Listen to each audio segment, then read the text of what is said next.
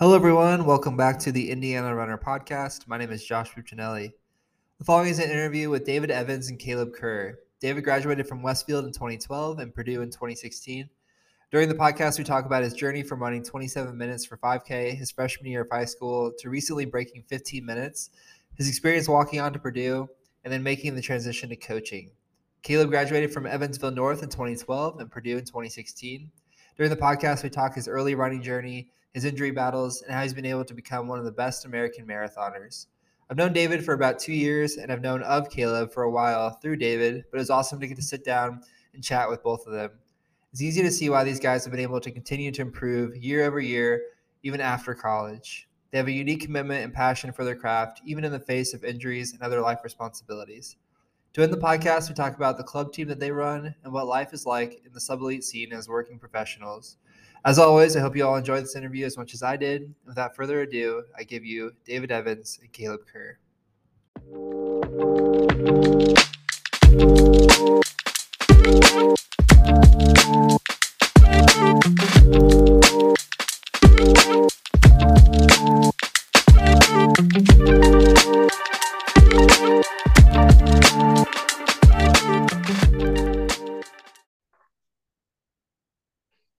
All right, Caleb, David, welcome to the podcast. Thanks. Happy to be here. Thank you. No problem. So David, we go back a little bit. I think we've known each other for about 2 years now. Yeah, a little less than 2 years. Yeah. So you, and we'll get into this later, but you coached me for I think about 2 seasons or so. Like I mentioned before, the podcast completely ruined my running career. I was kidding. That was a great experience. And like I said, we'll get into that. I mean, Caleb, we just met. I'm excited to kind of get to know you a little more through the podcast. Yeah, man, we'll be best friends by the end of this. Oh yeah, for sure. Best man at my wedding.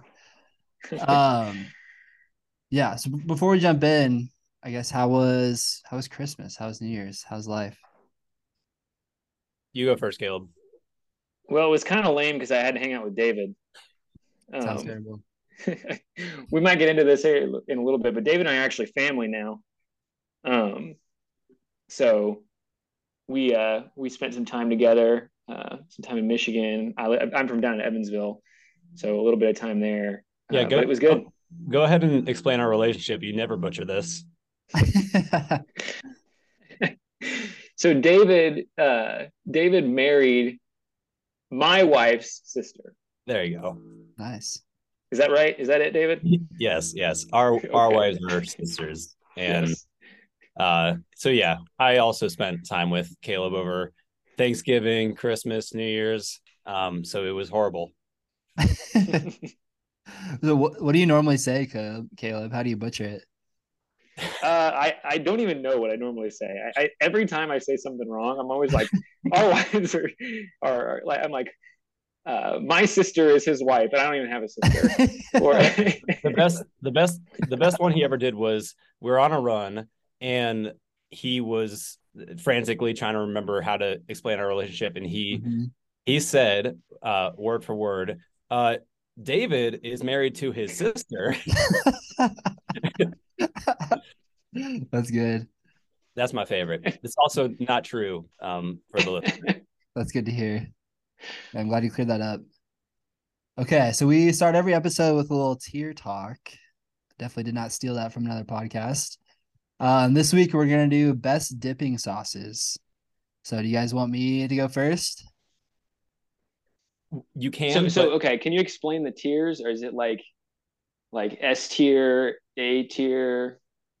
So it's just 1, 2, 3. If you want to cheat, you can add an honorable mention, but we'll go like bottom to top. So honorable mention or 3 and then up. Okay. So, okay. I'll start. You guys can think about it. So my number 3 is buffalo sauce.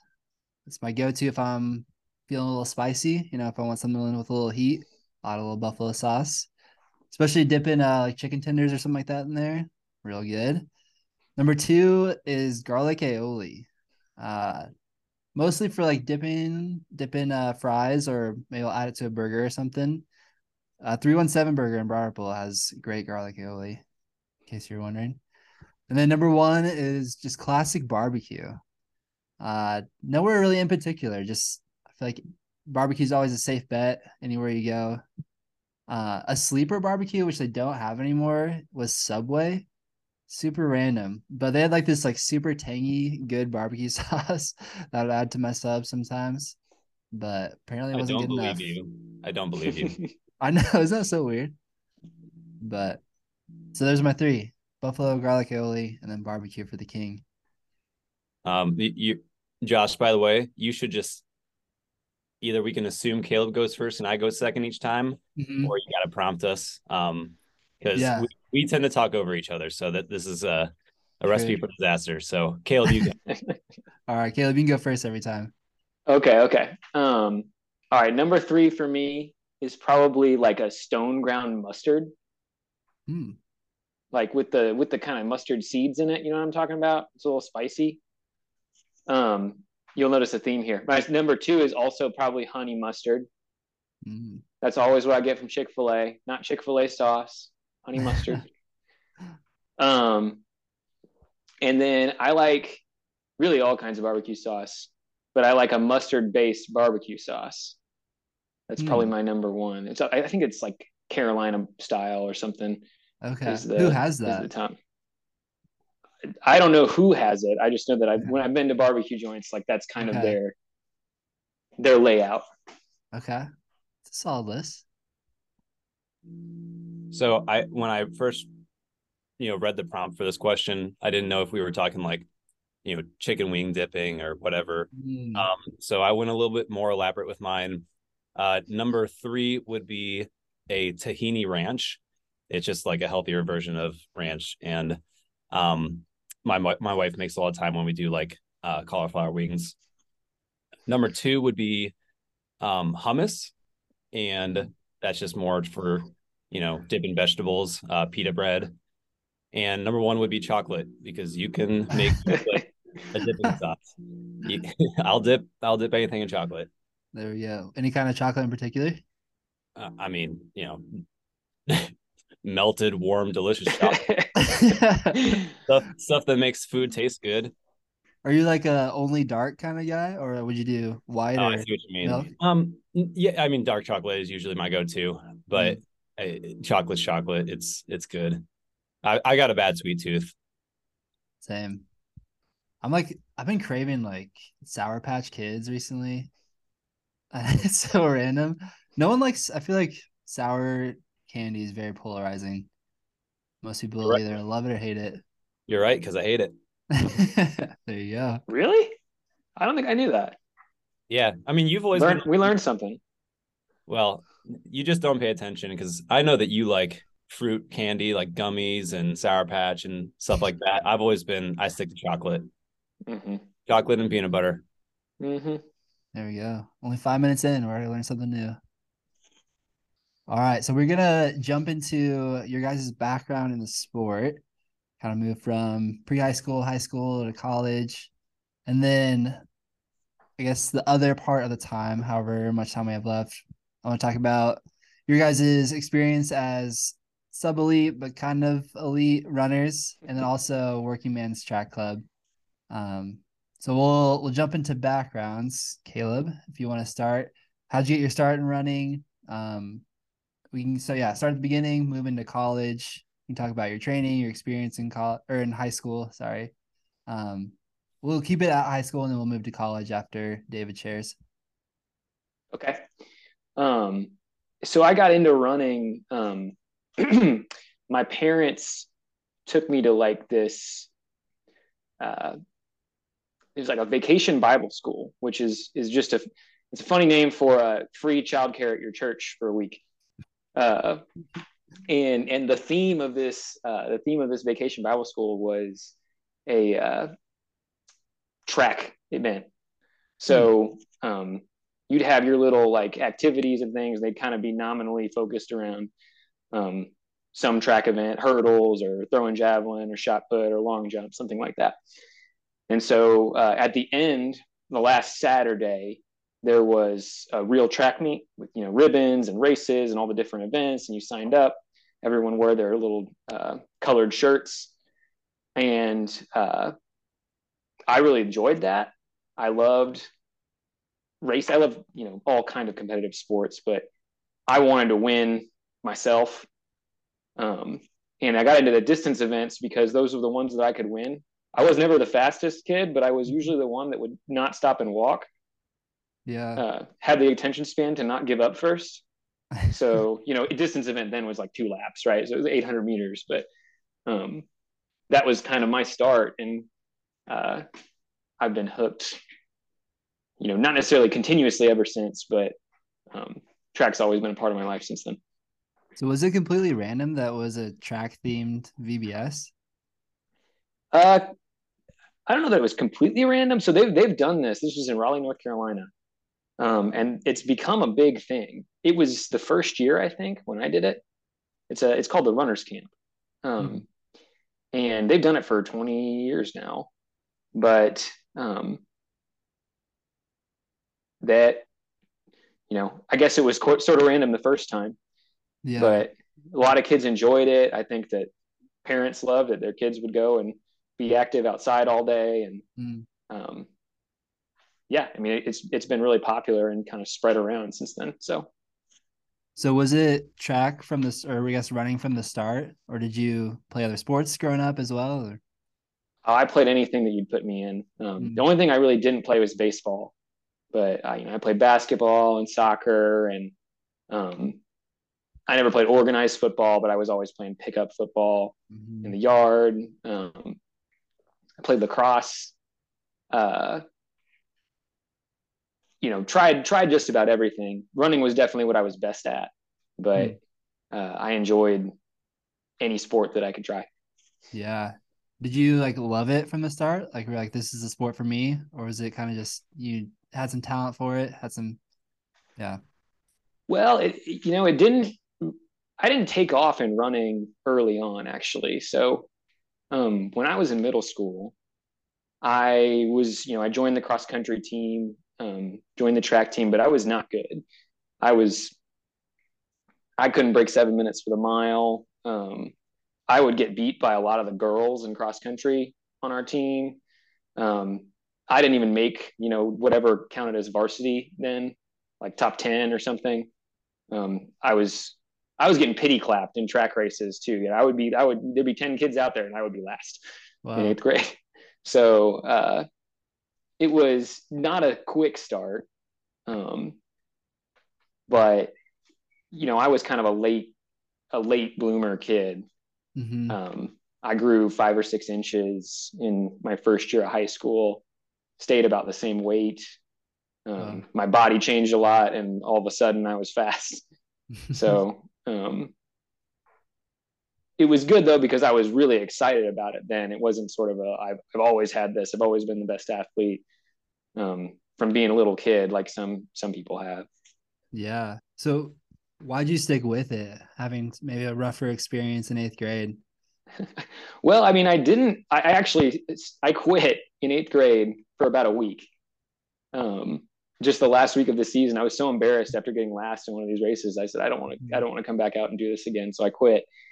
But I came back in high school because I still enjoyed cross country, and went to the first practice over the summer and just picked a group to start running with. And when I got back, it turns out that had been like the top group of guys. And high school first practices is like everyone just runs as hard as they can because they're dumb. Yeah. And I was able to keep up with the seniors. And really, I didn't even know that I was doing. I didn't know who they were. I didn't know that was the top group of guys until I got back. And the coach didn't know. Coach thought I was a different kid because there was another kid coming up from 8th grade that was pretty fast before. So he was calling me Mitch. And then I'm really encouraged, obviously, and track or cross country took off from there for me. So in one summer, you went from getting last in track races to being able to keep up with the varsity guys? Yeah. Now in Evansville at the time, the varsity guys on my team, like the top guys on my team, were running 18-minute 5Ks. They weren't, like the Indiana or Indianapolis area schools where, your top varsity runners are running more like 16 flat all the time. So not quite as major of a jump as maybe is in your head, but it went from running my 800 pace was, 2:30, 40, 3 minutes maybe to I could keep that for a 5K. So a big jump, and really all because of growing, not because of training. Okay. Yeah. So what was your high school experience like? Like, what do you remember from training or maybe some key moments along the way? So I didn't train that hard. I didn't really know any better. I didn't train that hard as a freshman or a sophomore. Um, I ran like 17 minutes as a freshman in a 5K, some like 11 minutes in the 2 mile. Didn't really get that much faster as a sophomore. But I remember it was kind of around the time that Indiana Runner started to become a thing. And like the message boards on Let's Run and Die Stat and all that stuff. And I started to realize that you could learn a lot about training and running from what other people were doing. And so one of my teammates was doing the same stuff, and he said he started to learn and try out some new training things, doubling and doing some more focused track workouts. And one day when we were out running together, he goes, "Caleb, you're wasting your talent." And that made me so mad. But why did he say that? Because I hadn't run over the winter. And I got real mad, so I dropped him. But he was right.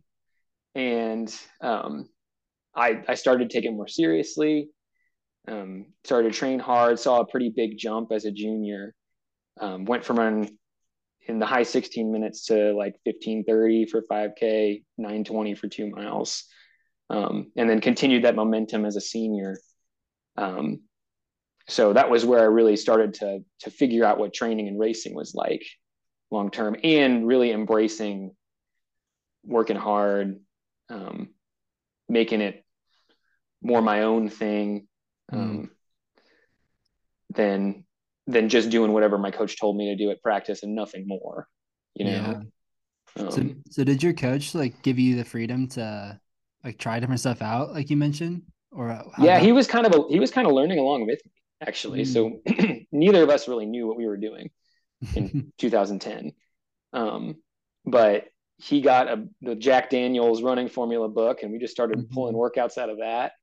And, I'm looking up some stuff on the internet. He's doing the same thing. And, running more miles, doing more focused tempos and fartleks and hills. And we're doing workouts after meets. And we're both just learning that together. And so that was really fun. And he basically just told me, like, you've got free reign to do whatever, just don't hurt yourself. And do what I tell you at practice and try to be a good example. But we're not going to, if you think this might be a good idea, let's try it. Yeah. It's interesting to think about like a pre-Strava, pre-social media world. Like right now you can go, like almost every high schooler has Strava, or most do. And you can go and see what they're doing, what their workouts are. And even on, I don't know, social media, and the message boards are still a thing. Like, it's just, there's so much access now. And it's crazy to think there was only 10 to 15 years ago that like that didn't exist, and people were kind of just trying to figure things out for themselves. Yeah, it's interesting. Was there a point where you like really fell in love with running? Like, okay, this is something I like really want to do, really enjoy. It kind of happened over time. I can't say that there was a specific day where I was like, man, I love this sport. But having the rewards of your labor pay off, in which really happens in running for most people. Not everyone gets the same level of success, but you're going to get better if you work hard, compared to where you were. So I really enjoyed that part of it, and that's still what keeps me interested. Now, having a fair amount of success along the way obviously helps support that, but it kind of happened over a continuum more than just one single event. Yeah. I think that really is like the beauty of running opposed to, I don't know, there's elements of that in other sports, but it really is like if you put in the work, you will get better. You may not be breaking 2 hours in the marathon, but Mm-hmm. you will get better. So I think, I don't know, there's just something like simple beauty about that aspect of running. Yeah. Cool. Is there I guess any other moments about high school that you want to touch on or you come to mind when you think about that time? I mean, I could tell stories all day, but Mm-hmm. there were a couple memories that really stick out to me. Um, the My senior year, I had won every race I ran in cross country, with the exception of the Trinity Invitational in Louisville. I lost to Jacob Thompson, and then actually that was the only one. We went to the state meet, and I really thought I'm the second best athlete. In Footsum was the same grade as me, Mm-hmm. and I knew I wasn't as good as Footsum, but there wasn't anyone else that I was scared of, and yet just wasn't my day. I had a similar thing happen to like what happened to Zach Panning a couple Mm-hmm. years later, where stumbling down the home stretch. So I was never all state Wow. in cross country as a junior or a senior, and uh, so I was so disappointed, um, and felt like all the work had been for nothing. And I ended up being all state in track, but I look back on that now as it's so much less of a big deal to me than it was then. Um, and I of course wish that it would have turned out differently, but you learn a lot about yourself after you come back from being really disappointed when you work really hard for something. And Mm. that probably was more meaningful of a life experience Mm. for me than it would have been had I gone and been state runner up and just been real arrogant. Yeah. um, uh, had all the success that I was dreaming for at the time. Yeah. How long did it take to get that perspective on Oh, the years, okay. years. I mean, it's you work really hard for it, and it's real emotional at the time, Mm-hmm. but eventually that fades, and you realize like it's just another moment in your life that Mm. no one died. No one, I'm 29 now. No one cares. Uh, I cared a lot then, but no one really cares what you did when you were 17. Mm. Um, True. so it means something to me, but um,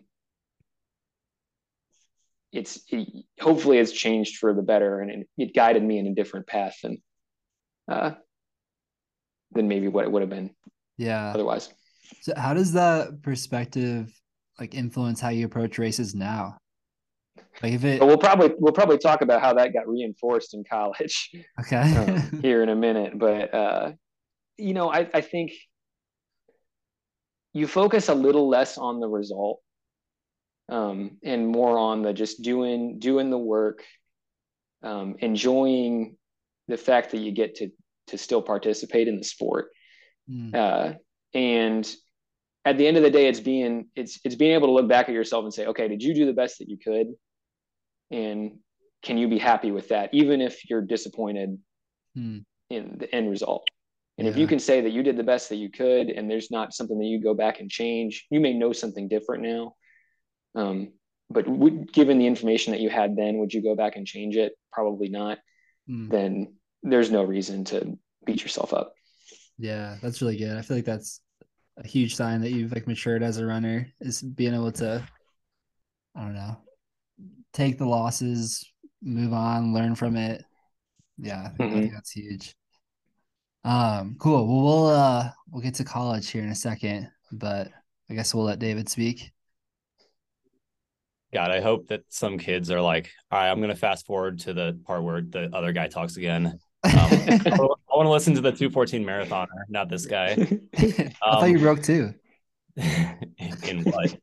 Yeah, the 800. So I got my start in running. Well, first of all, I went to Westfield High School.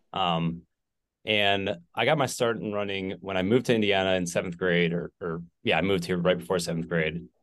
And I had hoop dreams and football dreams. And That's why they're dreams. They weren't reality. I was horrible. Way undersized, tiny, unathletic. I quit football. My parents said, find a new fall hobby because you're not sitting on your butt all day playing video games, which is definitely what I would have done. So I decided to do cross country pretty arbitrarily. Um, my mom did some like elementary school CYO track coaching as a volunteer gig. So I knew what it was, but that's it. Again, it was very arbitrary. I just said, all right, cross country, I'll do that because I got to do something. Nice. So you hadn't run before you moved here? No. And again, this is 8th grade when I started my first season of cross country. So it's still pretty young, I'd say. Okay. So how was it starting out? Did you hate it, love it? How'd you feel about it? Well, Caleb's going to be he's going to beat me in a lot of things today, but he's not going to beat me in being really bad. Because I was really bad. And I mean, dead last on my team, 8th grade, freshman year, sophomore year. It took a long time till I started to get my feet under me. My freshman year 5K, first time we did a time trial on Northview cross country course, I think I ran a 27:40. No way. Yeah.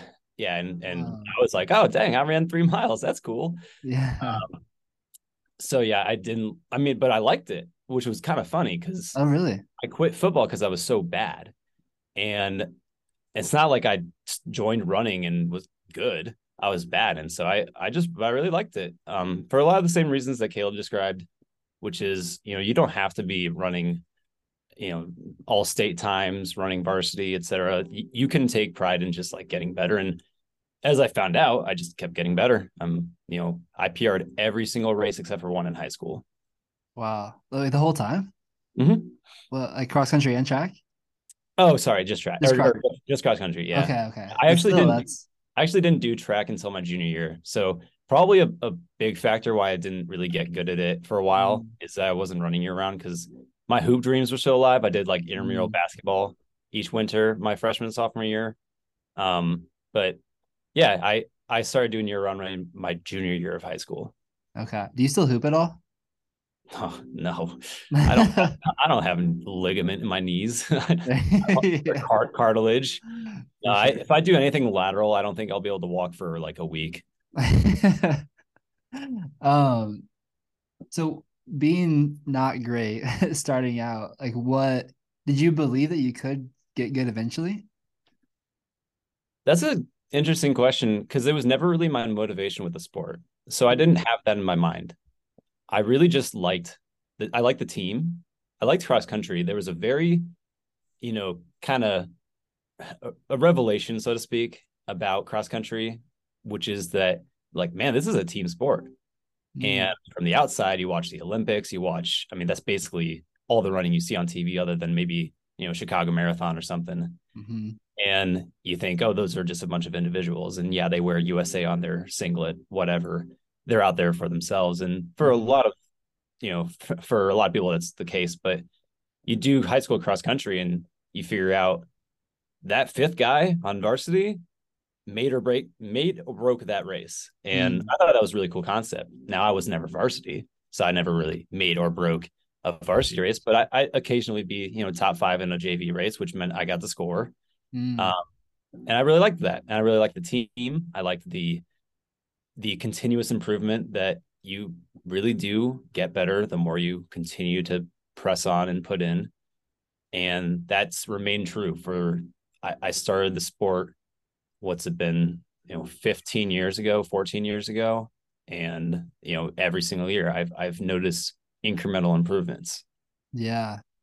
This may be a challenging question to answer, but for someone who is like, I don't know, relatively slow, like they're running in the upper 20s, like your attitude towards like I'm gonna stick with it, I'm gonna do it for the team, I'm gonna continually improve, like is that transferable? Like I don't know, how would you like coach someone up to take on that attitude or yeah.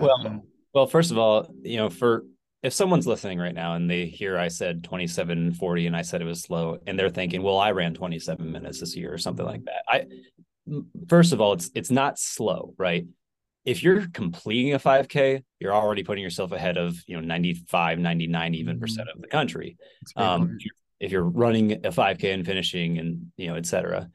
So I say slow, and I like that you said relatively slow because ultimately what I'm getting at is that I did get faster, right? It's just it was slow in retrospect, but at the time, that was still fast for me. And every time I made an improvement, 24 minutes was a big barrier for me my freshman year. I think I ran just under, actually, I think I ran under 23 by the end of my freshman year. And I thought that was huge. And it was because I PR'd by 4 minutes plus. Yeah. And that's kind of if I'm going to coach someone up to press on and to continue and to be motivated in this sport, even when they're not putting up big times and running varsity. And I'm mainly going to focus on if you're beating past you're succeeding in the sport. And even if you're not, especially you have to have that mindset all the time. Like if you're doing your best at the end of the day, you're succeeding because you put your body on the line and did something that your body didn't want to do that day. And that's a good perspective to have when you get older too. When you get in your 40s and 50s, you start thinking, all right, I'm not going to be able to run my mile PR anymore, but I can go run my master's PR. I can get relatively to what my body can do. So that's the main perspective I would have with coaching up somebody. But ultimately, you can't force someone to love it or to believe in it, and they have to really catch on and enjoy it. I mean, most of the people I went to high school with and ran with in high school and then in college, they don't run anymore. Most of them, or at least they don't compete. And the people who do, there's a commonality, and it's that they fell in love at some point. And that's me, that's Caleb, that's you, that's everyone who's still doing it. It's because they love it. And that's hard to coach. That's impossible to coach. It's impossible to teach. They have to figure that out. Yeah, for sure. I think that's a great perspective. Like if you're running 27 minutes on, let's say one of the best teams in the state, and you're seeing a guy go 15 minutes in a 5K, it's just like what's the point? Why am I doing this? But if you can take on that perspective of like beating your past self, of continuously improving, I think that's huge. And I think it's also the beauty of high school running is that not everyone's going to continue running, but if they can learn a lesson like that they can steadily improve in other areas, I think that's huge. Were there any like big jumps for you or big moments where you're like, okay, things are starting to click? Well, I hit a growth spurt, and I think that's very common in high school. Caleb mentioned it too. I hit one at like junior year. I think I grew like 4 or 5 inches in a year, and when that happens, you don't usually put on weight during that time. So I'm running with the same weight with longer legs and more. Aren't you like 6'10"? Yeah. 6'11"? Yeah, I'm famously 7 feet tall. Yeah. Famously one of the tallest people on earth. Yeah. Yeah. No, but yeah, I hit a growth spurt. I am 5'11" for to make sure we're being accurate on this podcast. We don't like to spread disinformation You're so tall, David. So tall. So tall. No disinformation on Indiana Runner. So I'll bleep this out. yeah. Just take all that out. So what was the question? Oh yeah. I started to see improvements my junior year, or bigger improvements. I've seen improvements my entire high school career, but the bigger jumps came when I started to really get my legs under me after my growth spurt. I had some hip issues with my growth spurt. I grew pretty quickly my junior year. And I think I went from, I was looking back and trying to remember my PRs from each year of high school. And my freshman year PR was like 22 something. Sophomore year was 20 something. And then junior year was like 18:30. And that was a big deal for me because I was like, wow, I never thought I'd run under 20. And then senior year was 17:30. So I'd say that junior year was my biggest jump. Okay. Was there a point, kind of a similar question, was there a point where you fell in love with the sport, or was that also kind of a continuous process?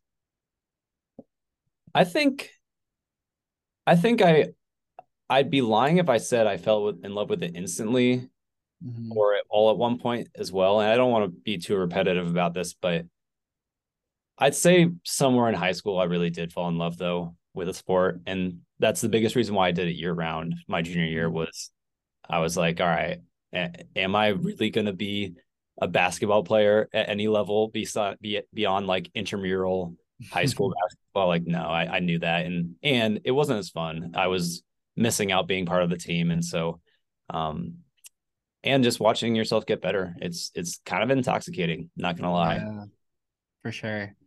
Are there any other key moments that stick out when you think about your time in high school? Yeah, I have one quick story. So am I allowed to name people by name? Sure. I mean, it would be easy to search anyway, but there was a runner on our team, Connor Martin. He was the best runner on our team my freshman and sophomore year, and then he graduated. And, you know, he was a 15 low 5K guy, all state, Mr. Westfield, going D1 to run for Princeton. It was kind of, and, you know, he was a really good guy too. Like he was really easy to look up to. Mm.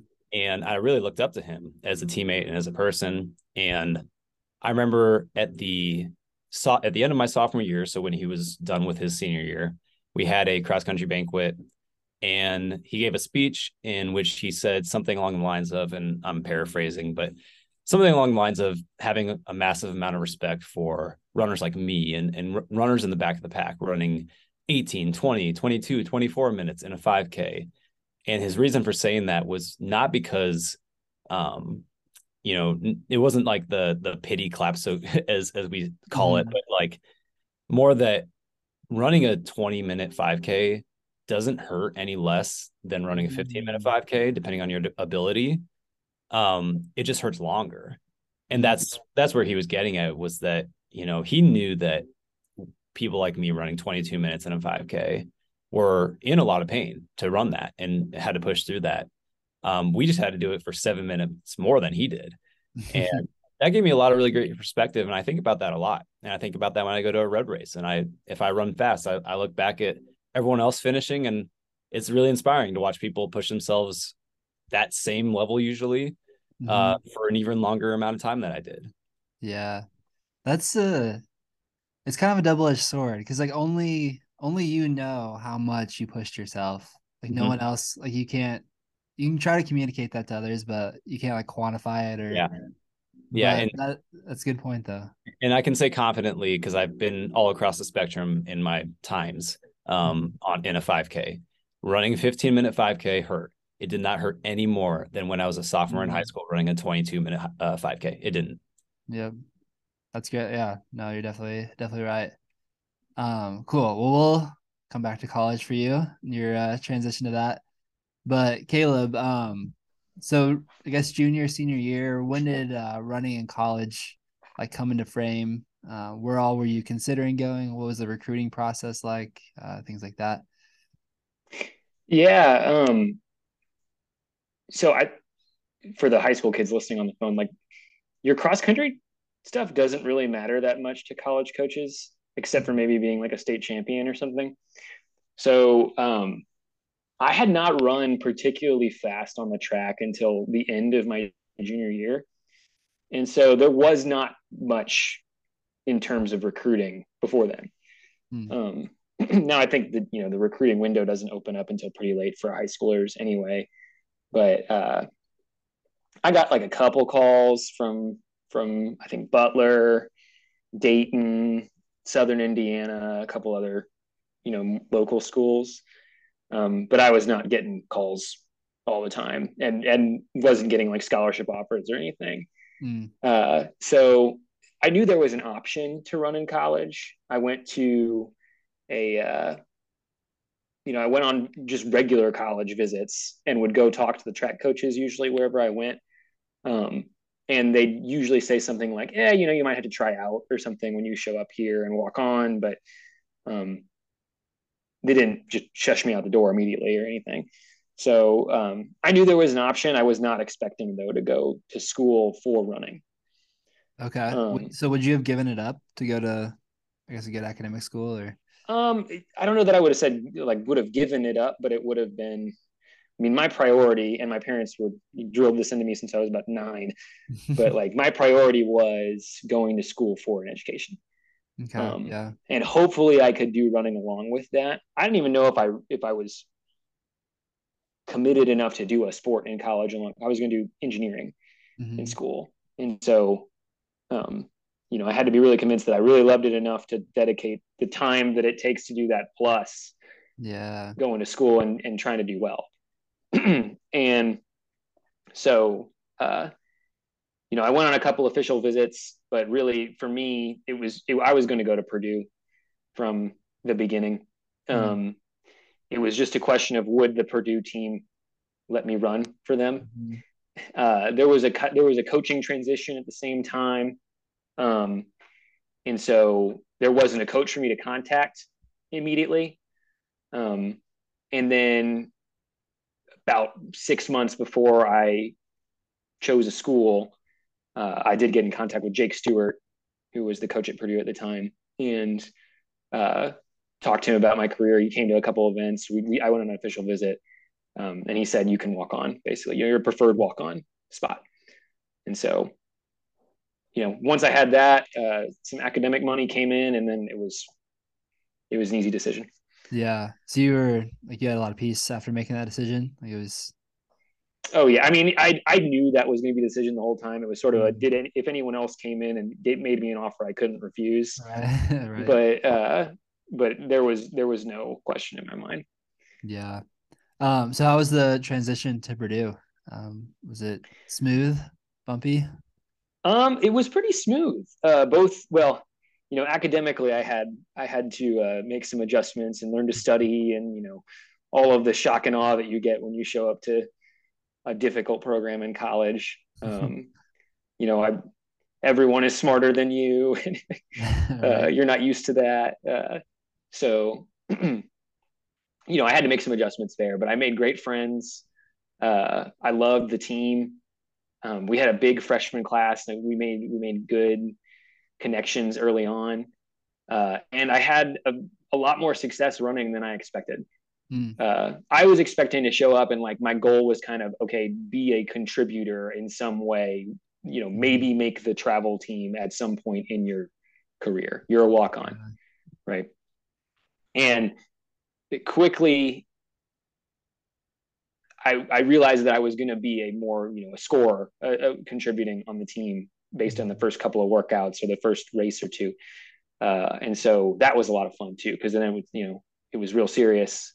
It was serious anyway, but it was more of okay, now you're in a Big Ten, you're in high major school, and your performance directly matters for the rest of your team. It isn't just for you and getting to throw on a uniform. Was there an aspect of training that you really took to, or really, I don't know, made you successful, I guess? I've always been a really consistent trainer. I very rarely have real bad low days and really spectacular high days. I pretty much can show up any day and pinpoint where I'm going to be, plus or minus a few seconds. And that's really helpful in college, where it's, you get in your training group, coach gives you the workouts, I go hit the workouts and go home. And so I was good about not overdoing it, at least early on. And that grew a lot of confidence. So did that come naturally, or did that have a lot to do with your preparation before workouts, or what contributed to that consistency? I think I'm a pretty calm runner. I'm good at the self-talk that I don't get negative on myself when I'm running very often, even when it's going poorly. So I think that helps, that even when it's a bad, quote unquote, bad day, I'm able to hold it together better than maybe the average athlete would. I don't know where that comes from specifically, but that's something that I've noticed about myself. Yeah, that's a great attribute to have, for sure. Can you think of, I guess, key moments during your time at Purdue? And what were some, maybe the high highs, some of the lower lows, some things that stick out during your time? Yeah, I had some the high highs came early on. My freshman sophomore year, I came out and um, I ran at the time what had been the fastest debut 5K for a true freshman at Purdue, Wow. indoors. That lasted for about 3 days before Matt McClintock ran faster, but um, I ran with 14:28, which now it probably isn't nearly as fast anymore, but at the time I was really really happy with that. It was minute PR from high school almost. Wow. And first time I'd run on the track, and I was running with like John Mascari and um, a couple other guys that were cross All Americans that same year, and I'm Mhm. kicking with them here at the end of this race, and so that was a really cool. I got beat, but it was I was right there, and it was a really cool moment where I realized that I could compete at this level. Mm. Um, and unfortunately, so the lows came later where uh, between my sophomore and junior year, I started to develop this pain in my Achilles. Um, it kind of came and went for a little bit, but eventually it became steady and moved into both ankles. At the same time, I started becoming an insomniac. Mm. So I'm sleeping 3 hours a night ish, even if I get to Wow. bed early. Um, David can attest to that. We were roommates for a little bit.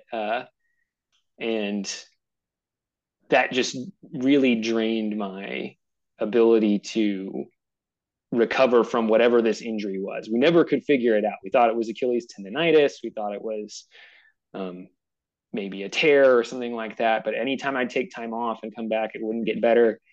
And it sort of steadily progressed and degraded throughout the rest of my college career. So I didn't get much faster from the time I was a sophomore. I still was able to contribute in cross, but wasn't getting better. And that was really frustrating. Mm.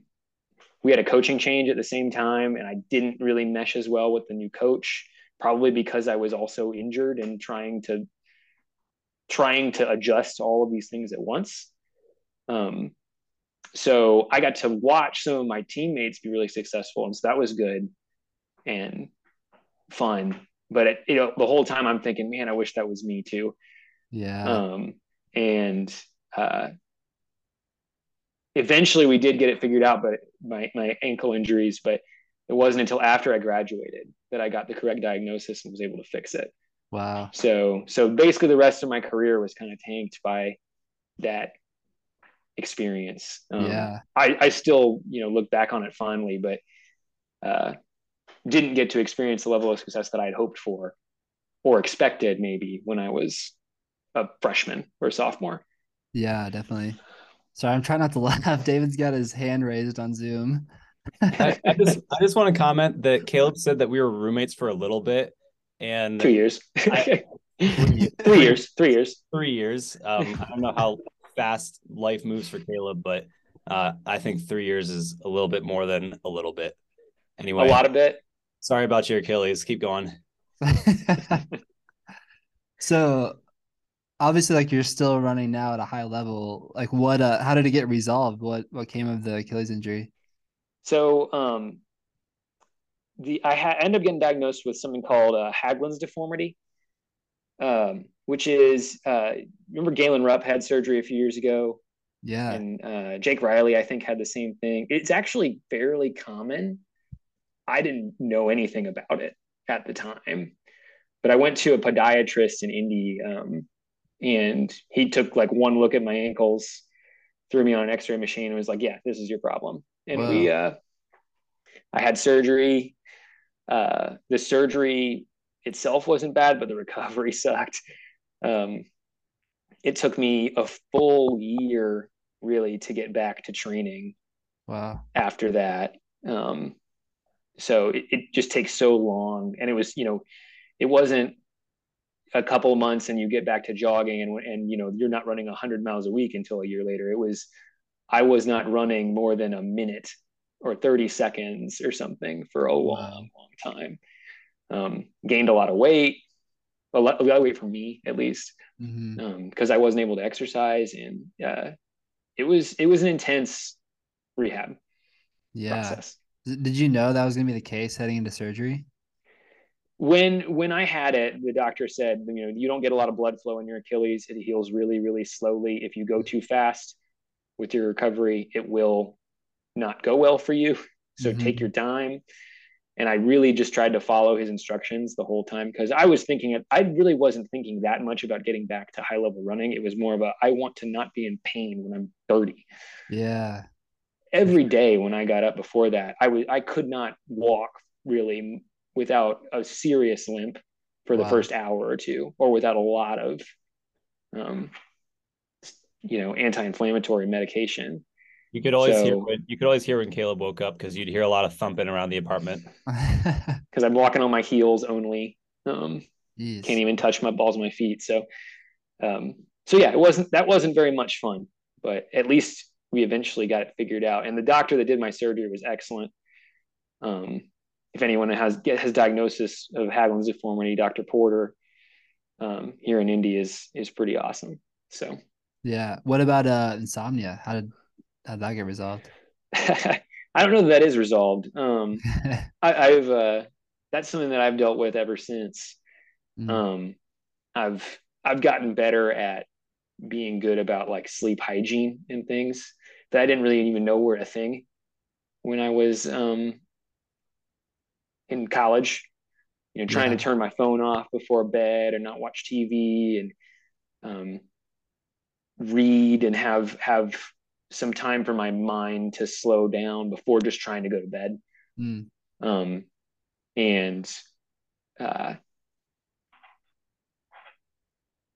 it hasn't fixed it by any means, but it's gotten a lot better than it was then. Okay. I have to be really disciplined about it, but it's gotten a lot better. Okay. So that was kind of the key for it to improve, is sleep hygiene stuff. Yeah. Sleep hygiene, and just being consistent times going to bed, consistent times waking. I guess that all is encompassed in sleep hygiene, but being really disciplined about sticking to a routine. Okay. Yeah. Cool. Is there anything else from your time in college you want to touch on? I had a couple of teammates that had I got to experience some pretty awesome things through what my teammates were doing. So I was training partner Matt McClintock, not an Indiana guy, but Big Ten champ in cross, Big Ten 5,000 champ, a couple-time All-American cross country and track, made a world team in cross country. Tate Shinbine won U.S. juniors in the steeplechase. And then, I've got some teammates from the track side that are in the NFL or playing in the Olympic or competing in the Olympics. Yeah. And that was pretty awesome. But probably the best takeaway for me from college was my wife, Katie. There's a connection to running there. So she was also on the track team, and a much better athlete than David or I. She's the Mouse School record holder at Purdue. She's still 436 and was All-American. So I've still got a ways to go in my family. Yeah, there you go. Cool. Well, we'll touch on post college after David. So David, if you want to talk about your transition to college, I know I know some of the details, but you just want to give the whole story.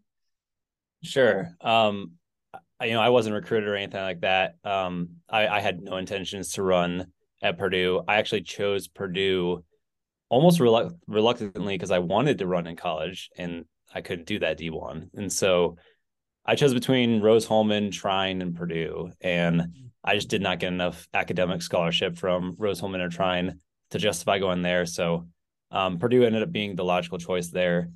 So I went to school with no intentions. I actually didn't even know if I was going to keep running at all.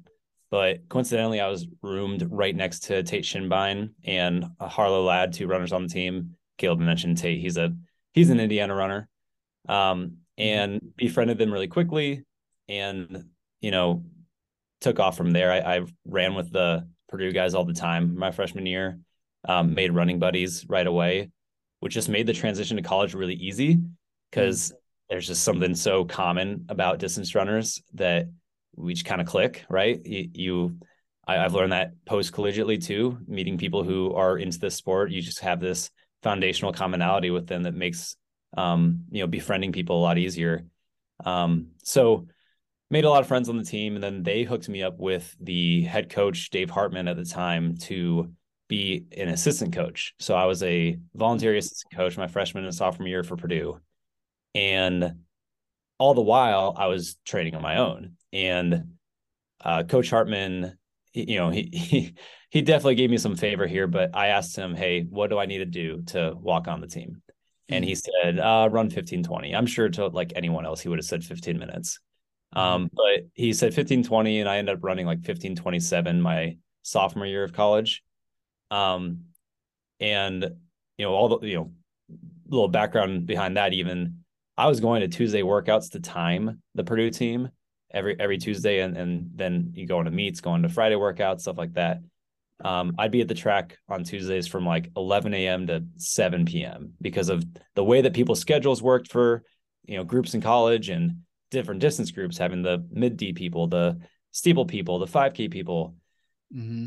And so I'd be at the track for like 6, 7, 8 hours every Tuesday. And then when everyone left, I'd go change, get in my clothes, and go do the same workout that we just timed and did splits for. And I got really good. I started to like really see improvements in my own running. And like I said, I ended up running 15:27 my sophomore year at an open race, and which was a 2-minute PR from high school. Yeah. And Coach Hartman just kind of said, yeah, good enough, close enough. And he gave me a spot to walk on my junior year of college. Well, summer between sophomore and junior year, he resigned and went to UTSA, which is where he is now. And the new coach who came in, he ended up cutting all the walk-ons after like the third day of practice. And so my D1 running experience was about 72 hours. Wow. And that ultimately leads me to the club team. So I got better at the sport. I didn't want that all to go to waste, and I wanted to find avenues to keep improving. So I joined the Purdue Run Club, and they actually have a governing body, NERCA, National Intercollegiate Running Club Association, and you can do NERCA nationals for cross country and track and field. So I found really good competition there, kept bettering myself. Just really wanted to see where else the sport could take me. Mm-hmm. So was it, I guess, a pretty smooth transition from the 3 days of running D1 to the club team? Yeah, so I didn't take off with the club team right away. I did my own thing for a while because I really wanted to just keep training the way I was. And it was taking a little bit for me to really get over the fact that I got cut so quick. So I trained on my own for a while, and then it wasn't really till my senior year that I was consistently going to practice with the club team.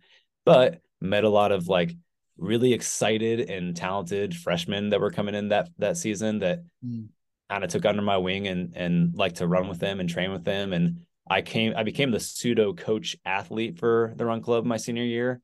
And then ultimately when I graduated, I ended up, coaching the run club from 2017 to 2020.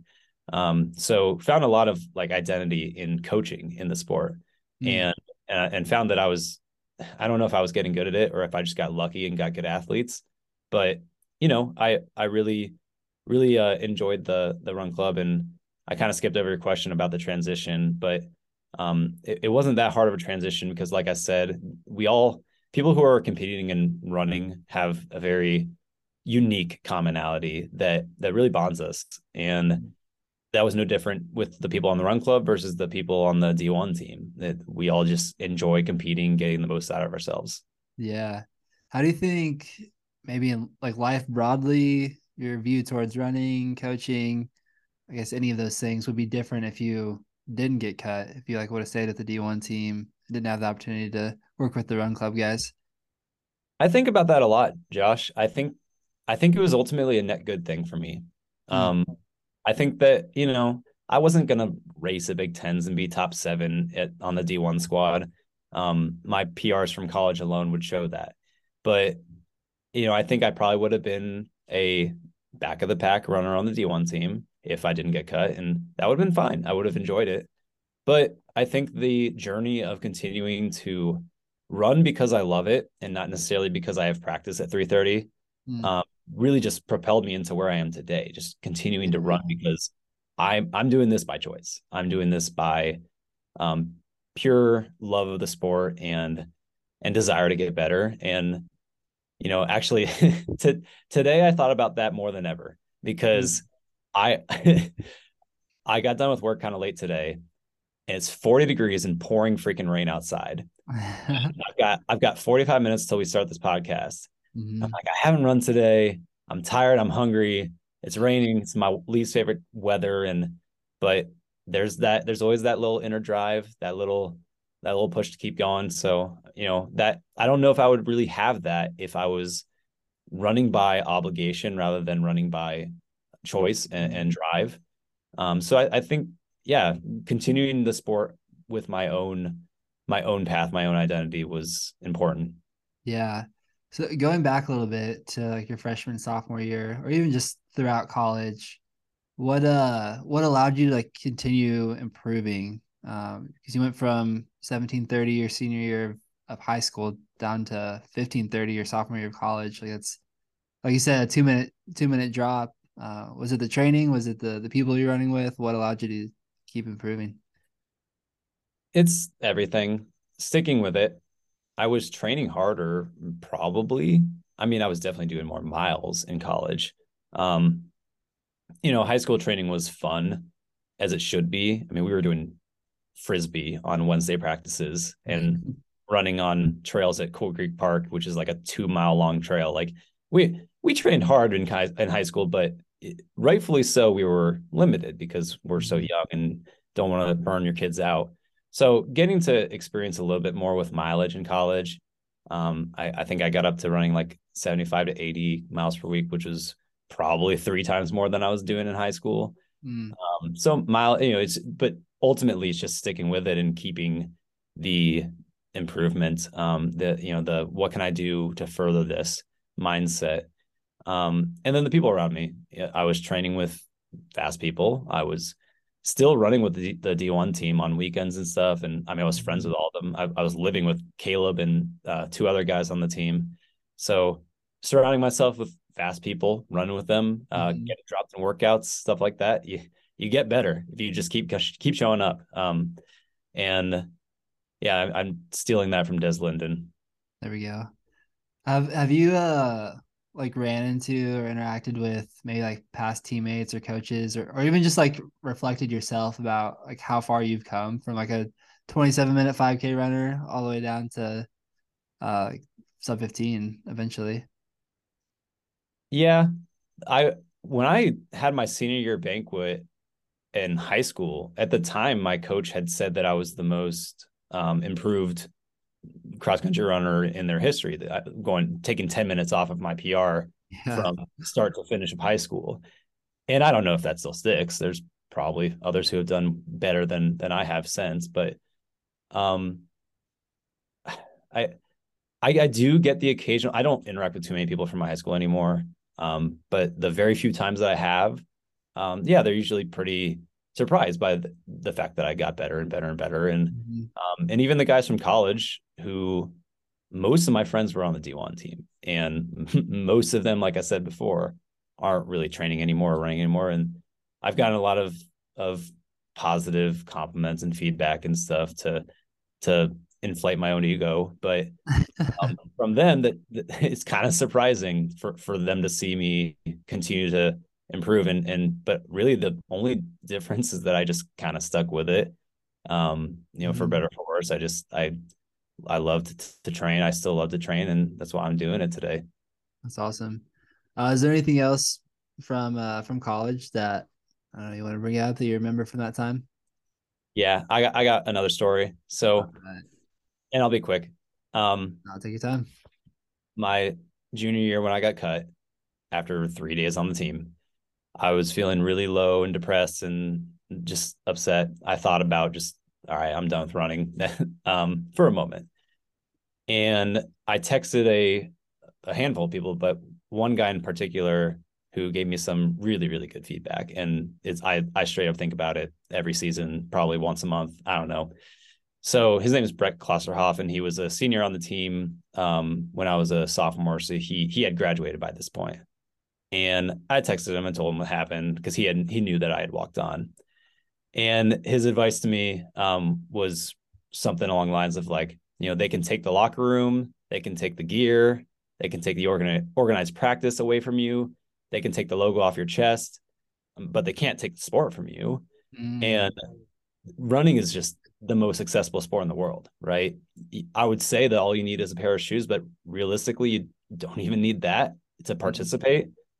I was so, oh my gosh, the moment when he texted me that, I went out for like a 10-mile run that day. Let's go. Crushed it. I was so pumped and motivated. And it was one of the biggest reasons why I just kind of, I put my feelings aside and just went back to training. Yeah. Wow. That is great advice. Wow.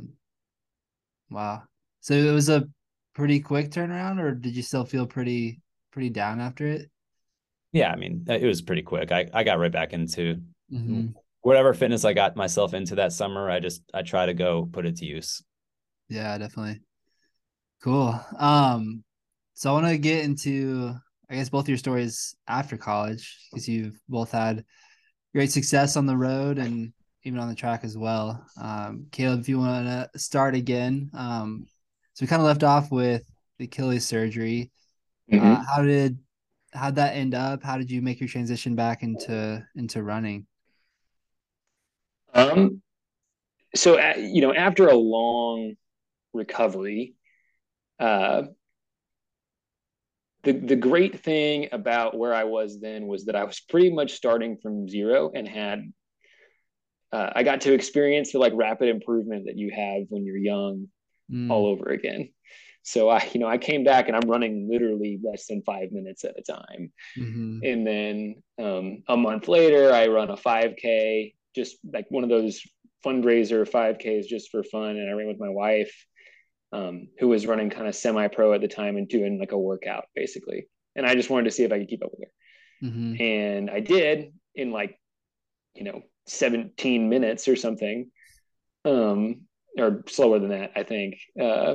And, compared to what I was running a couple of years ago in college, it's nothing, right? So, but also compared to what I had been doing a year ago, which was not being able to run a mile, it was a big jump.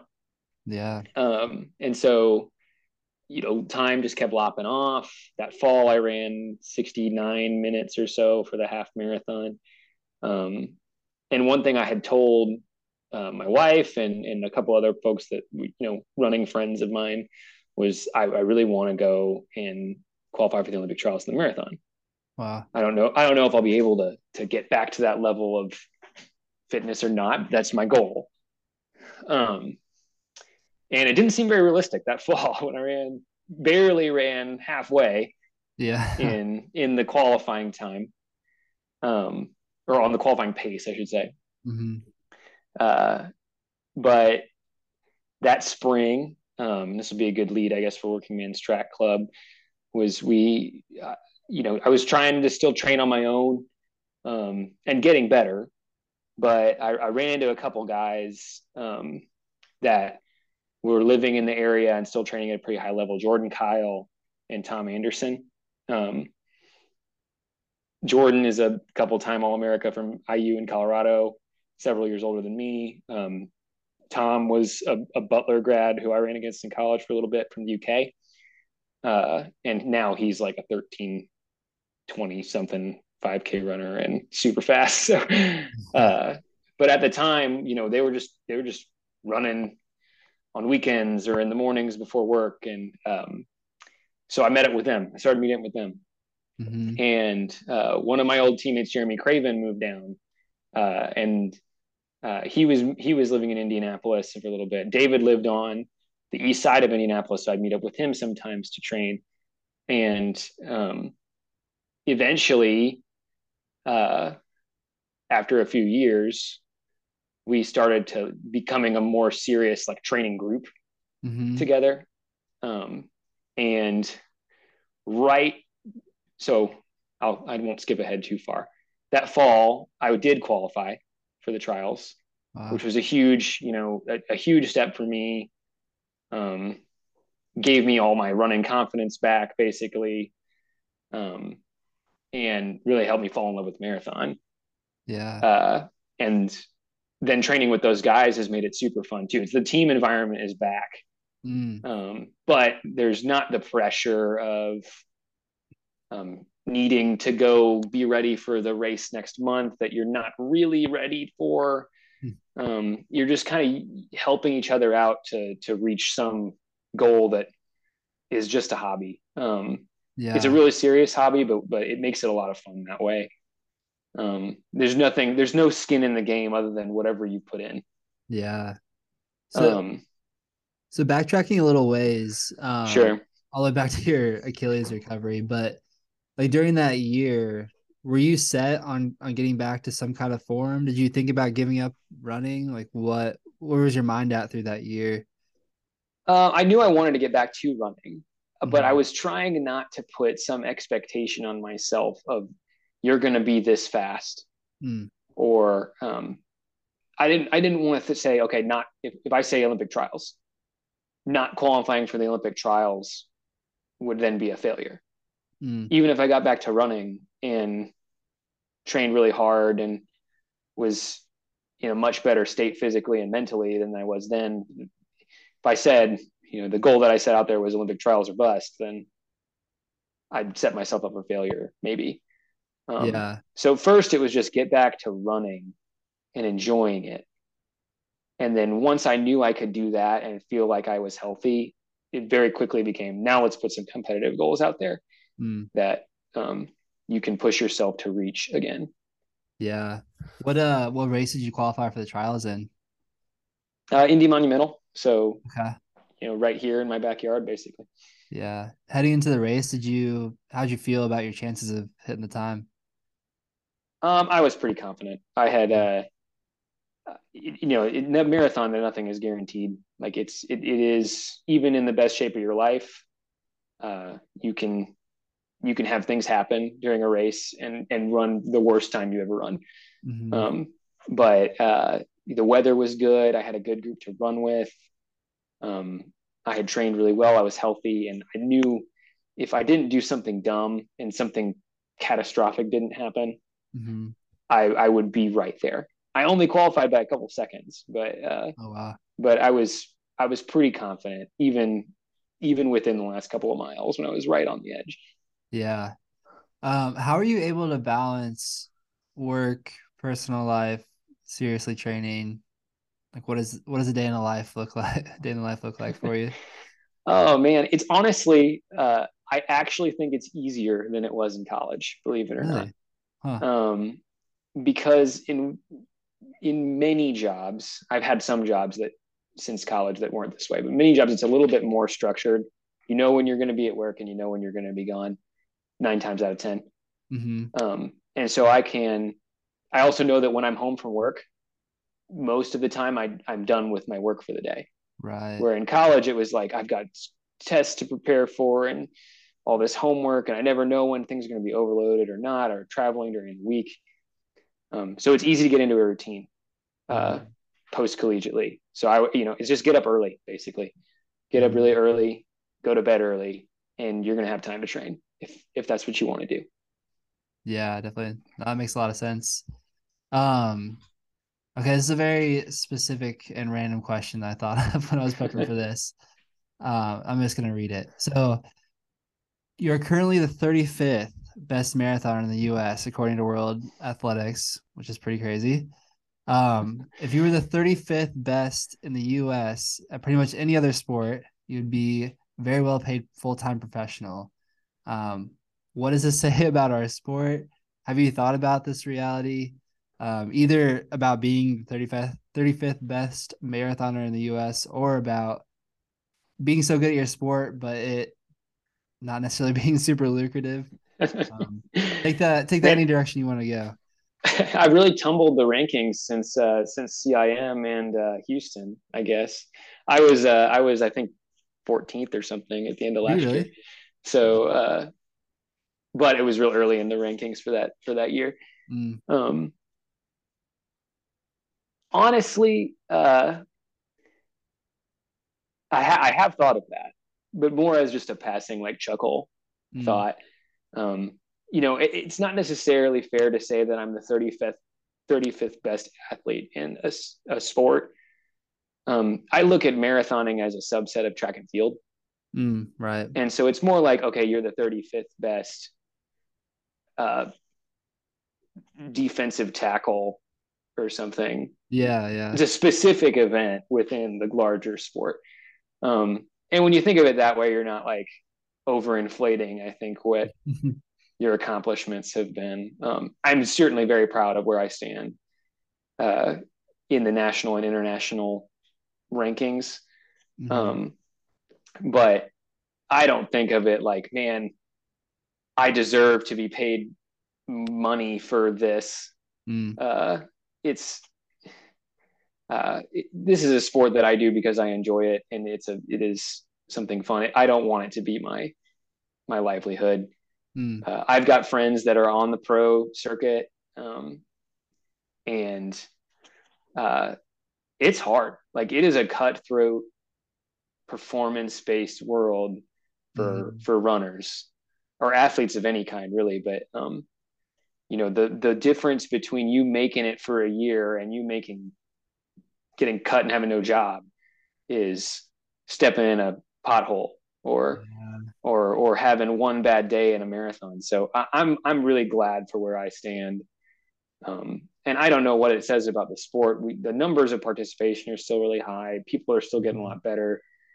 Running is not going to be the NFL or the NBA, and I think that's fine. It's a participation sport. It's not a spectator sport for everybody, other than the people that want to compete. And I don't think it's owed anything to be different than that. Yeah, that's a good answer. I think that's true. It's more like being a defensive tackle, I guess, than best. Yeah, but you were once the 14th best defensive tackle. That's pretty good. For about a week or something. There you go. Do you have a few highlights in your time post college? Well, I definitely mentioned one with that. Yeah, that first time qualifying for the trials and the first time competing. That was really, really awesome. I've had a lot of success since then in the marathon. I ran 2:14:50 last year at Grandma's, which was a pretty big chunk. And now I'm at a level where I'm not quite, up there with the guys that are really having a chance to make the Olympics, but they're the next group up the road for me. Yeah. And so I haven't made it by any means, but it seems almost reachable. Wow. And that's really awesome. Like, when I go in 2024 to the trials, it's not with the expectation of making a team or anything, but it is, you can put yourself up there and you could be top 10, be top 15. And that would be amazing. Never top 10 in your high school cross country state meet. Yeah. Never top 10 in the Big Ten cross country meet. But maybe at the Olympic trials, you go mix it up. Yeah. So we'll see. One other highlight was this year. It was a highlight and a low light, but I got invited to be in the pro field in New York City Marathon. Wow. So I'm lining up with like Shura Katada and Galen Rupp and Evans Chibet and these guys that had, Abdi Abdurrahman, guys that have won medals at the Olympics and won marathon majors. And I'm like, what am I doing here? But it was really, really a cool experience. And I'm hoping to be able to do that again. Yeah. But that was even maybe more than the Olympic trials. Like, wow, I never would have predicted this at any moment, even after like my highest highs of maybe college running or my making the Olympic trials back in 2018, would I have thought this would end up on this starting line? Yeah. So did you get to it's been a good ride? Those guys? A little bit. They're pretty, guys are real locked in. Yeah. When you get to the exception is Jared Ward, probably. Jared Ward is like talking to everybody. Really? I'm also kind of a guy that likes to chat with everybody before the race because I'm trying to keep the nerves low. Mm. But the other guys, like Galen or um, some of the Kenyan athletes, they're like, uh, hood up, headphones on. I'm not talking to you. I'm not making eye contact with anybody. Yeah. So everyone's different, but it was Yeah. just cool being in the same, in the same area and trying to imagine myself competing with them. Yeah. So are you one to, I guess, set goals and expectations for yourself? Like when you head into the trials, are you gonna have the expectation of going top 10, or are you just gonna lay it out there and whatever happens, happens kind of thing? Well, I try to be realistic about my goals. So it'll be more if I'm feeling like I've made a big leap in fitness and I could run, who knows what the weather will be like or what the course is like in Orlando, but if I feel like I'm in shape to run a 210 or a Mhm. 211 or a 212 even, um, I may start saying, all right, put yourself in that top 20 and just hope people blow up in front of you. Mm. Um, but I really try to be, the marathon does not reward high risk. Yeah, You've for got to be sure. real realistic about, and I missed in New York. I was real fit, but I did not adjust enough for the heat that day, and Mm. I really paid for it. So I've got to go into the race based on whatever fitness I get to and say, you get the best out of yourself on the day and see where that lands you. But you cannot fake it. It will Yeah, catch up to you. yeah, Other events you can fake it. I think you can fake it in the 5K, you can fake it in the mile and survive. You cannot fake it in the marathon. It will get you. yeah. What do you have planned before the trials? So I just had a minor surgery, Oh wow. not running related. But so I've taken some time off of running and try not to put anything on the calendar until I'm fully recovered from that. So I don't rush back, you Yeah. know. Right. Um, but I I'm definitely going to take a shot at a fall marathon. Might be Chicago, might be Indy, maybe Twin Cities up in Minnesota. Uh, Yeah. we'll see. Um, and then probably a half this spring, Indy Mini, maybe US 25K championships up in Grand Rapids. Cool. We'll see what the fitness turns up in April and Okay. go from there. Cool. That's exciting. We'll be watching. Mm-hmm. Yeah, All right. thanks. So I'll talk with David and we'll kind of circle back together for Working Man's Track Club. So David, what's been your experience since college? I guess if you want to also talk about kind of coaching as well at the tail end of Purdue. Yeah. So, like you said, I was coaching the Purdue Run Club through 2020, and then the pandemic happened, and I moved to Michigan when I got married. My wife is up here, and we're just outside Detroit, and so I've been coaching individuals for the most part ever since. Josh, I coached you for 2 seasons remotely, and that's kind of what I do now. And a few of the athletes on the Workman's Track Club I coach as well. And then all the while I'm training my own. I've mentioned this before, but as long as I keep getting better and enjoy it, I'm going to keep training. Mm-hmm. So just training hard and coaching and trying to get everyone to run fast so we can have happy days. There we go. Um, yeah, I loved. I'm not saying this just because you're right in front of me, but I love being trained by you. It was I don't know, like through high school, I had like one experience of training, and I kind of took that, made it my own a little bit, but it was kind of one thing through college as well as I trained myself, and like getting to experience a different plan that I don't know, I agreed with a lot in a lot of ways, and I feel like benefited me in a lot of ways. I think especially it changed my mind about having to do two workouts and a long run in a week. Not that there's anything like specifically wrong with that, but I don't know. I feel like it was you tailored it to me in a way where I was able to like recover and like really hit my workouts and long runs well. Mm-hmm. So if you want to talk about, I guess what you've learned about training, coaching, running through your time with the run club, and then now coaching a lot of athletes individually. The things I've learned about training and coaching, really three things. First of all, everybody's different. And so you got to train them differently and coach them differently.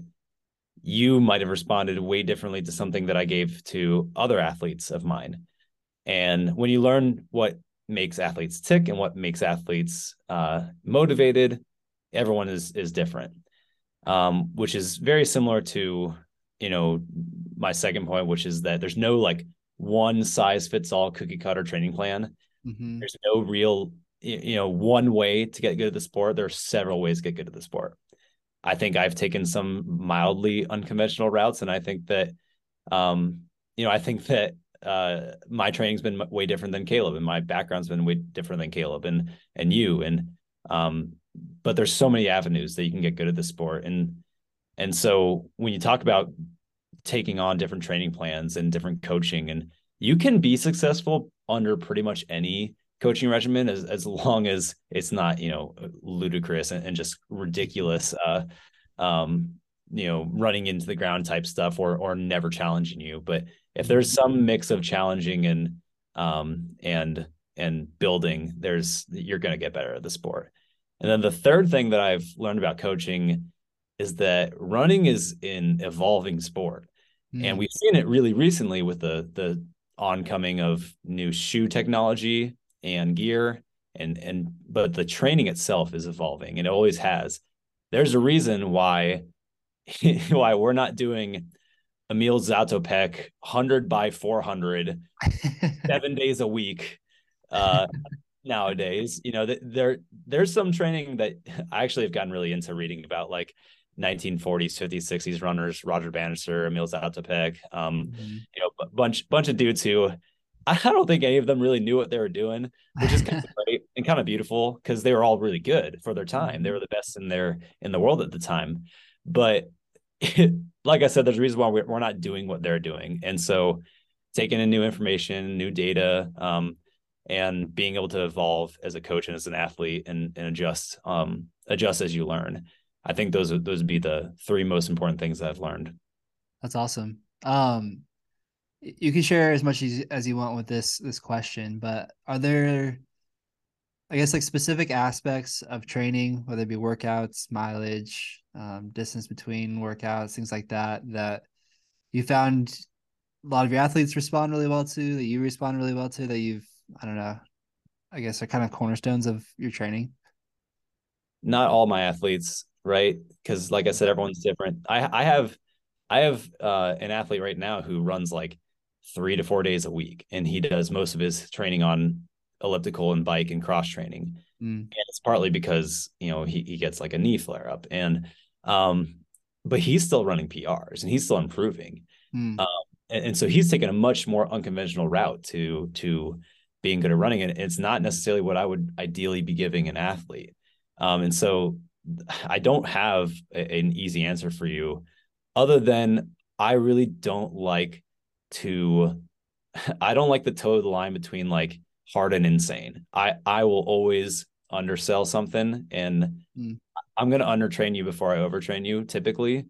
There are scenarios where I'll say in a workout, like, okay, go see God, like go run your butt off. But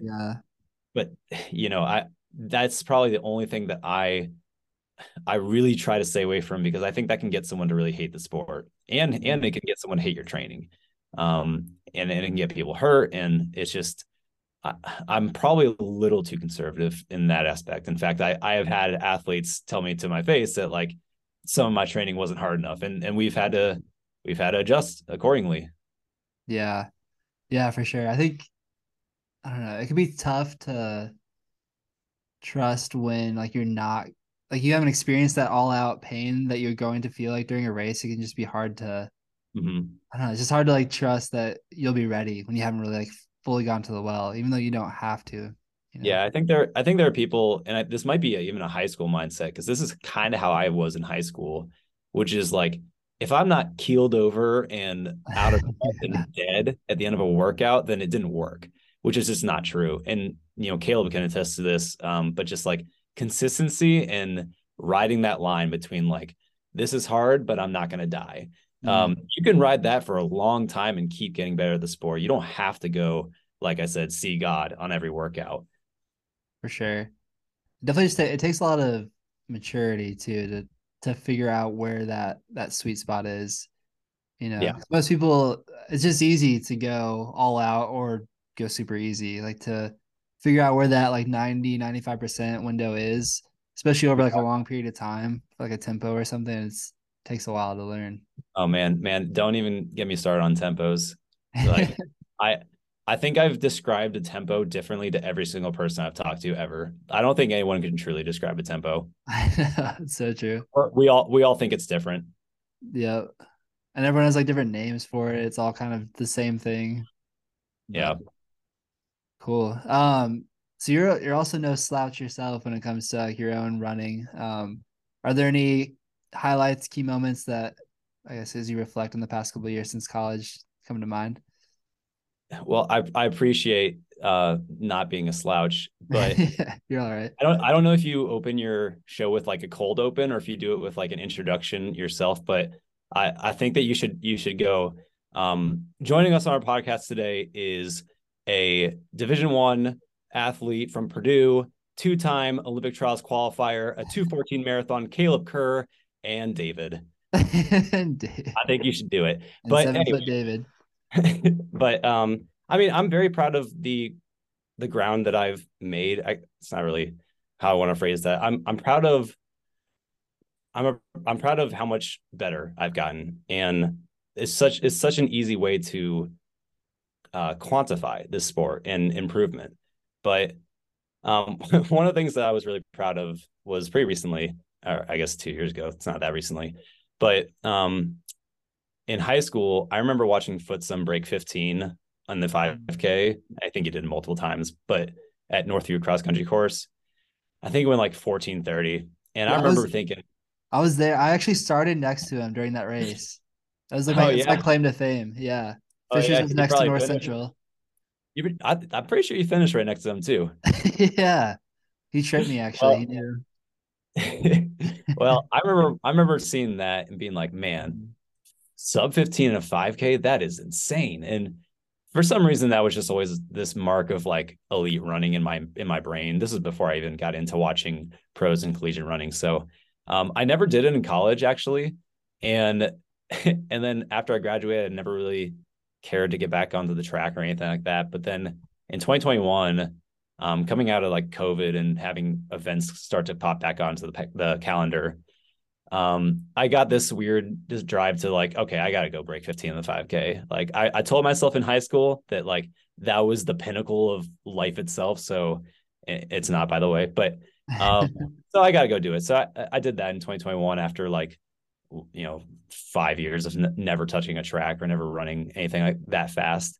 Um, which was good to get the old bones moving because I've been much more acclimated to the longer distance stuff since graduation, like half marathon and 8K, 10K, stuff like that.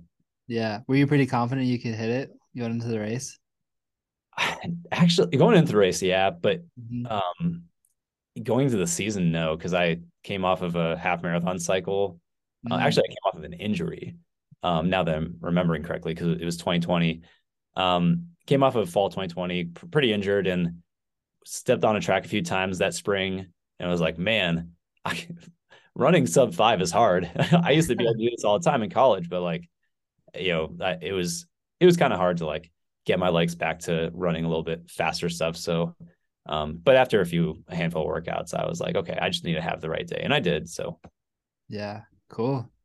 Um, well, I don't want to keep you guys too long, but to wrap up, I wanted to touch on Working Man's Track Club a little bit.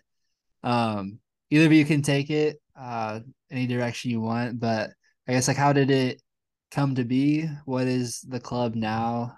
Caleb, you touched on this a little bit, and then like where do you envision it going? How's it been, I guess? Dave, you want me to start this? Just kind of, I'll give the intro on like how it happened, I guess. Mm-hmm. So I mentioned, Jordan, Tom, those guys that I ended up starting to train with, Jeremy. So, after a couple of years of just informally meeting together, just text each other, I'm doing this workout tomorrow morning in Butler. Do you want to meet up? And we had this random opportunity popped up from the rock and roll marathon or half marathon people, the Ironman group. Mm-hmm. And they said, well, we're doing this team competition that you score 4 guys or 3 guys in a half marathon, and we're gonna have like streaming and prize money, and we want to fly people out from parts of the country to interview you and kind of build this up as a thing. And we had been sort of jokingly calling ourselves the Working Men's Track Club for a little bit at this point. And we said, you know what, like, let's just make this a thing and go run together. And so we won this half marathon together down in New Orleans. And it was a really good experience. We got, this picture of all of us on the podium with the giant check. Mm-hmm. And, we have like ragtag mismatched uniforms, and, the other groups that are there have all their kits. And so from there, we've just post-collegiate athletes or people that we've met along the street. Dan Mahalski was here for a summer, fourth at the trials for steeplechase. Rob Mullet has moved back, who was a Butler guy and went to the Olympics in Rio. A couple other, All-Americans from Purdue or Butler or Division III schools across the state, like guys that just moved to Indiana and wanted to keep running and looked for training partners on Strava, and that was where we were. Mm-hmm. And so we've grown a little bit since then. We've migrated part of our group up, with David to Michigan, and sort of had a following since then. But it's still sort of what it was when it started. It's a group of non-pros, non-college athletes. We don't have any reason to get out here running except for we like doing it together. We like competing still, so we're going to take it kind of serious, but it's a community that you can be a part of and still get to experience that team and environment that maybe you had when you were growing up. So it's been a lot of fun. Cool. David, anything that you'd add? Not really. Like Caleb said, we kind of have a type too. We really do attract people who take the sport seriously. So it's not just that you enjoy running, it's that you enjoy running competitively and getting better at the sport. Somebody who is training at a high level, despite their priorities, which are typically work, family, hobbies. And we all kind of share that together. Yeah. What do you guys envision the future of Working Men's Track Club? I think just we're on the right path, and I think we still have room to get bigger. We're on the right path, and I think that the goal ultimately is to be an elite team. I think that, we train at a high level, not just for fun, but because we want to do well. In fact, we're looking more actively for team scored events. I know we got Shamrock Shuffle on the calendar in March. There's like a 4-miler in Ohio in July. Going to try to really encourage people to possibly do cross country club nats in December. So I think that's probably where we're going next, is really pushing for those team events to try to get more of a name for ourselves out there. Mm-hmm. But at the end of the day, I think that we're on the right path, and that the kind of people we're attracting are the right kind of people. Yeah. If someone is the kind of person that you're describing, like, can they just reach out and get contact with you, or? Yeah. That's how you got in contact with me in the first place. I think you found our website. I mean, we have a a website. It's like WMTCUSA.com because WMTC.com is already taken. We have an Instagram. We don't have a Twitter. We have an Instagram that you can follow and DM us. And That's Strava. Got Strava. Yeah. You can always reach me at Caleb Kerr with any complaints or obscene things you want to say about the Strat Club. Right. I've had people DM me to come meet up with us for runs and saw us on Strava. So nice. Do you guys meet regularly, or is it kind of ad hoc? Or we meet regularly on the weekends, I'd say, mm-hmm. and then the workouts are more like, okay, what's your work schedule like? Yeah, and you there's sort of some subdivisions of athletes within our group of these guys are training for track stuff, and these guys are training for a marathon, and these guys want to get up and go and start their workout at 6 a.m. and other folks are like, I'd rather go in the evening. And yeah. But we usually get together on the weekends for long runs and split off where we need to. But we're over at Eagle Creek at the 56th Street entrance, Eagle Creek Park, almost every Saturday. Nice. That really is the best place to run in Central Indy. Yeah, it's great. It's a great, you got trails, you got closed roads or mostly closed roads. Mm-hmm. It's paved and plowed in the winter. So there we go. Well, cool. I'll add a link to the website, and then maybe put like the Instagram or whatever else you guys want me to put on the show notes. Josh, I'll send you the email address too that we have. I don't have it memorized, but it's like contact. Yeah, it's like contact WMTC or something. I'll send it to you. Okay, for sure.